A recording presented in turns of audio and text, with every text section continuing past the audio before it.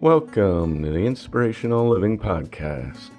If you are interested in podcasts about spirituality and spiritual growth, don't forget about my exclusive podcast for patrons, Our Sunday Talks, which includes over 140 podcasts.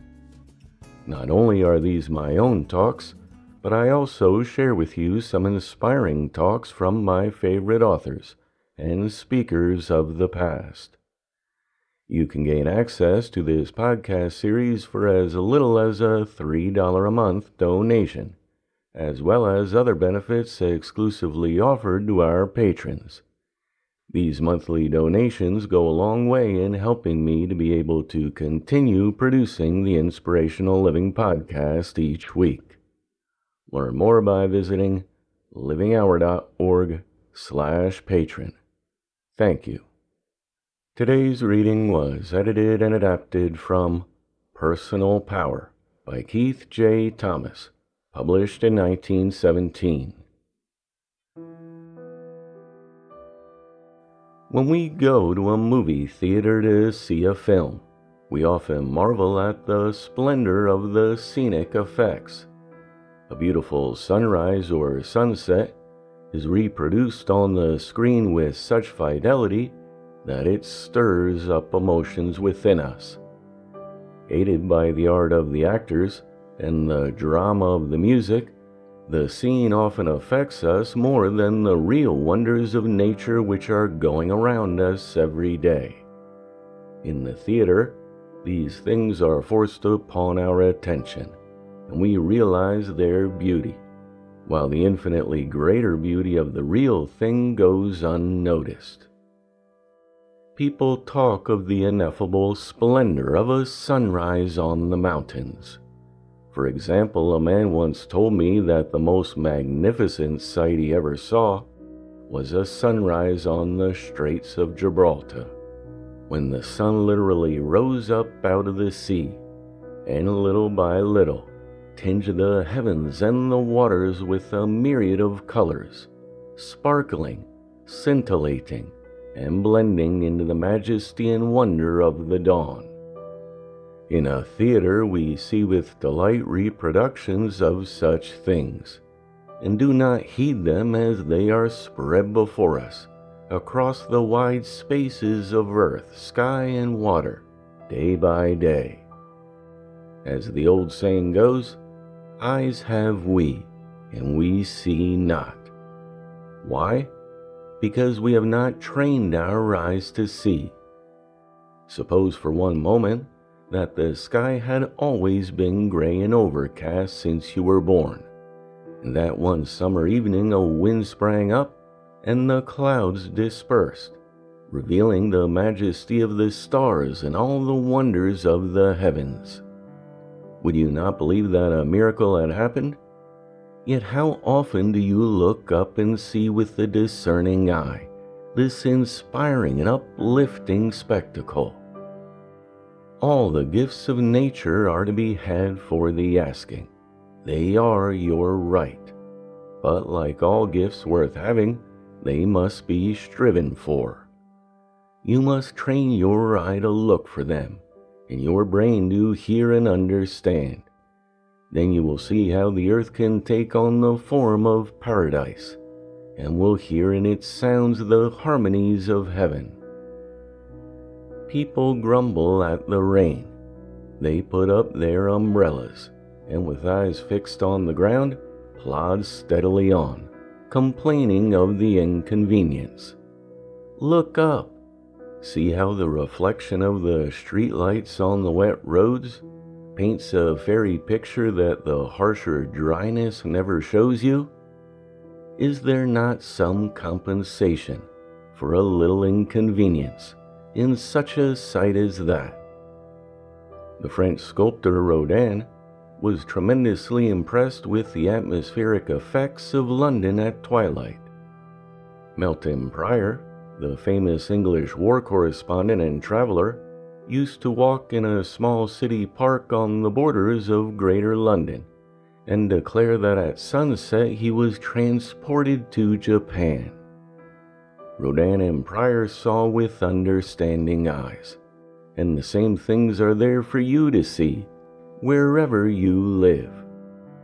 You have got two pairs of eyes. One pair is in your head, and the other is in your mind.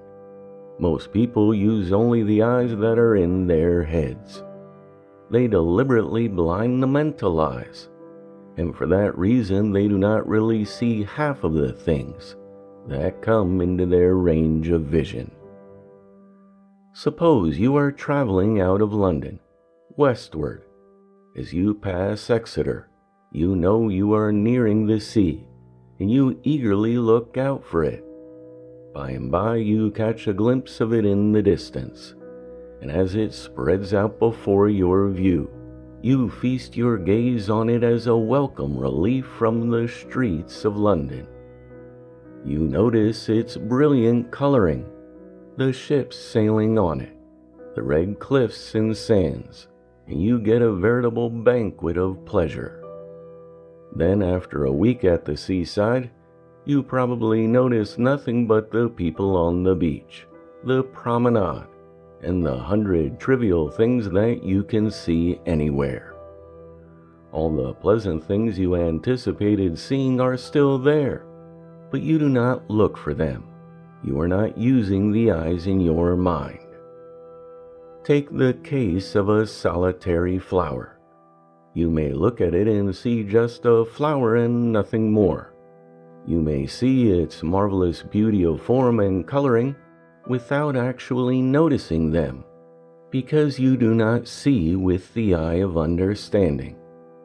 Another person will truly see these things, because they look with the eyes of their mind. They will see also valleys and hills, carpeted with 1,000 hues of flowers and herbs, because they have trained themselves to see and look for these things which are conjured up in their mental vision. It is obvious that the eye has a most powerful effect on the mind. The dullest person is enlivened by bright sunshine, not knowing that there is always brightness for those who look for it. The more we actually see by concentrating our attention on detail, the more we shall mentally store up for the eye of the mind to see whenever it wills. Thus the habit of observation strengthens the imagination, and as we know, it is those who dream dreams that affect most greatly the progress of the world. If you train yourself to dream along practical lines, to look out for realities, you will act in a practical manner. The artist, however, gets their color schemes by observing the wonder of nature. Get into the habit of looking for things. When you pass a show window, notice the color scheme. Sometime in the future, when you are repainting a room or recovering your furniture, this observation will come in useful. If you get into the habit of observing closely with your eyes, you will find that it will improve your other senses. You will notice people's voices and habits of speech. You will appreciate people's motives. You will look for causes when you see effects. These abilities are the mental eyes waking up and taking in the vision of intangible things. We talk of the eye of faith. This is the mental eye trained to look in a special direction. Deeply religious people concentrate their minds on spiritual things, and who shall say what heavenly sights they see, or what heavenly sounds they hear? If you concentrate your attention on everything you see, you will open up to your mental eye a vista that will astonish you. In days of gloom, you will see the sunshine and the sea, a vision at your command, to cheer and enliven each day. People miss the glories of the world because they do not look for them. They are so in the habit of looking to the future that they cannot see the wonders here and now. There is beauty and gladness all around you, if you will only see it. The mental eye will always show it to you. It will correct the errors of the physical eye. Where the casual glance sees only the woman or man, the searching glance of the mental eye sees the God in them. The mental eye is the eye of the Spirit, the eye that is in touch with the divine within us. It opens to our gaze all the splendors of earth and sky. It shows us the brightness when the physical eye sees only the cloud, and it discovers for us the treasures and gifts that the Creator has supplied for us. Look for beauty and gladness in everything. Resolutely refuse to see the black and sordid things of life. The world is a bright and lovely place, and only your own thoughts can darken it, just as your thought can transform the blackest gloom into the radiance of the noonday.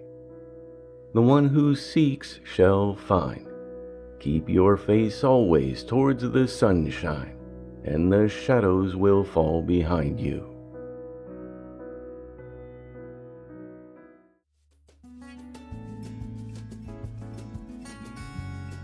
The Inspirational Living Podcast is a production of The Living Hour.